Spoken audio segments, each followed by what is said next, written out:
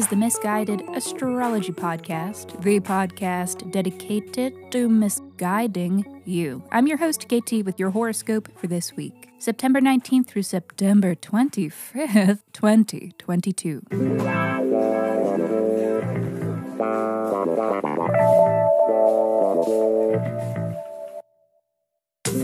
Welcome back to the podcast where I don't know you, but it may seem like I do because I am sharing musings based upon the sun and the moon and the planets and shit.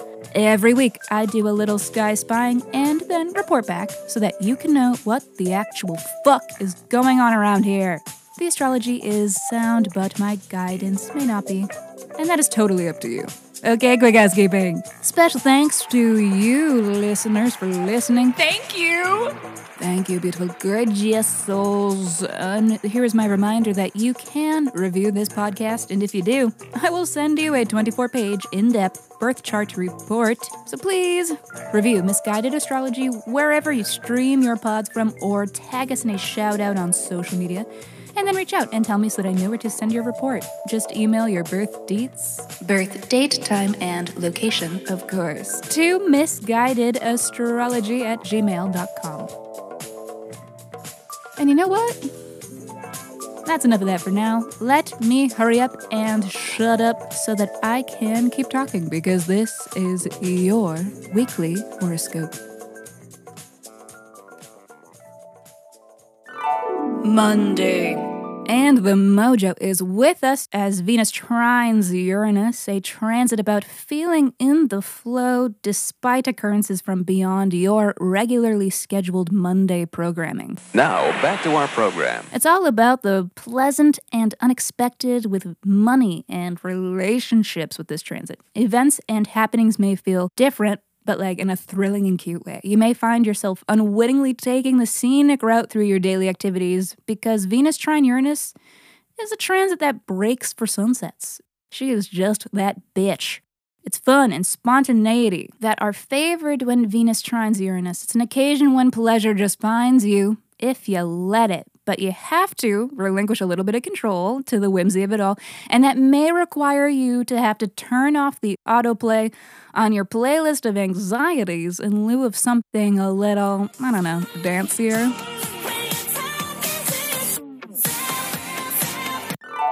Thursday. Well, look who decided to show up.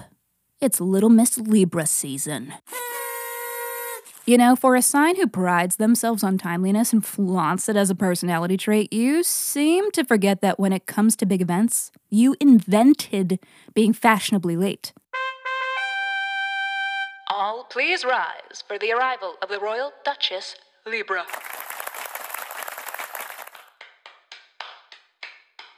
Yay. Making a grand entrance at parties and gatherings is your personal Olympics. The hair, the fit, the makeup was months of aesthetical calibration, and it is not casual, and it is fucking hot. And Libra season itself, literally, is no different. It's riding in on the equinox in style. It's being extra. Like, it can't just casually be Libra time. The whole entire season needs to literally change. Summer over. Fall has begun. Pumpkin spice! And everyone likes to give Leos shit for having extravagant birthday parties, but nobody can shamelessly commandeer an entire month in the name of celebrating their birth like a Libra sun can. Y'all are crazy, but we let you get away with it because you're cute and you know how to throw a party. You could throw killer parties, and you're always a good time, even when it seems like everything around you is on fire. Libras are real collected in a crisis. It's what helps make them the diplomats of the zodiac, a truly formidable poker face. You have no idea how much pressure they may be under, because they will fully handle their shit before excusing themselves to emote in private. Sounds great. Ciao. Fuck that bitch. So cheers to Libra. And a reminder to everyone but Libra suns to make sure that you get them a gift for their birthday, not so much because they expect it from you, but because they are the queens of thoughtful gifts and it is their love language. It doesn't even have to be fancy, but it will definitely be a bonus point for you if it is, because Libras are the arbiters of beauty. And we may be all tapping into this beauteous, refined, and social Libran energy over this next month. I feel pretty, oh so pretty. I feel pretty and witty and bright, and I pity. Don't forget to implement Libra wisdom. No better way to fight the funk than with a costume change. Also today, there is a little Mercury Kazemi, which, as you may recall, is when Mercury enters the heart of the sun. But this is a little different because it's a retrograde Mercury, so it's not about speaking your wishes out to come true. It's about listening and absorbing some insightful epiphanies that are coming your way. So you should just go ahead and crank up the volume on your intuition hearing aid.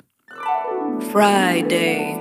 Mercury retrograde re-enters Virgo, which is cute because Mercury is like, honey, I'm home. But what's not cute is that Mercury kind of left a big old mess at home in Virgo, so this will be a flare-up of the retrograde drama. It may be an occasion that calls for the cathartic Virgo exercise of binge cleaning.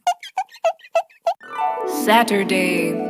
Don't even try to paddle today. You're not in a kayak. You are marooned on a raft, floating down a lazy river.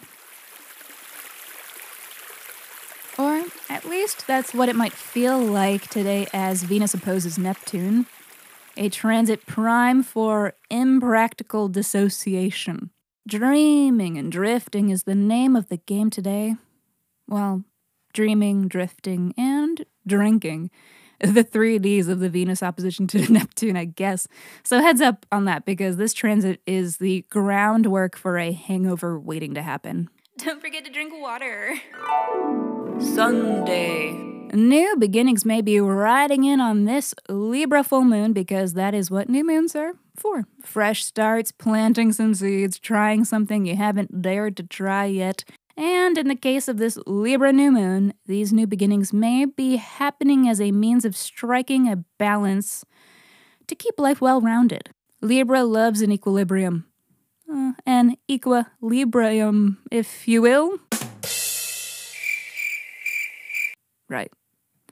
Anyways, let's have a look at the Libra house of your chart to better understand your new balancing act. Aquarius, Libra is your 9th house. So this signals new beginnings to do with 9th house themes, these being travel and foreign lands and foreign affairs and foreign people.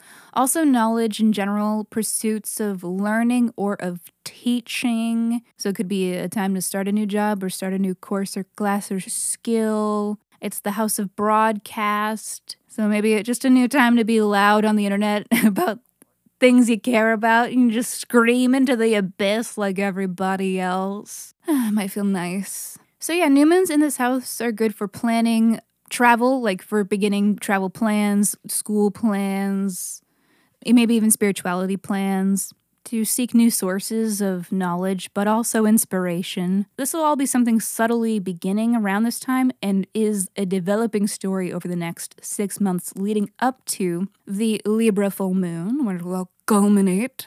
Could be sexy. And last but not least, this week is the Venus trine Pluto, a transit to get you all hopped up on the high of money and or pleasure. Wow, chicka, wow, wow. This powerful aspect between Venus and Pluto may have you craving intimacy and connection to a borderline obsessive degree. You know the feeling that washes over you when you're thinking about someone you're crazy for and you just wish that you could be near them and to hold them and to squeeze them so hard that your body just osmotically passes through their ribcage into the chest cavity where you will live and wear their skin forever. Puts the lotion on its skin. Alrighty, everybody. Thank you for listening to the Misguided Astrology Podcast. I will see you next Monday.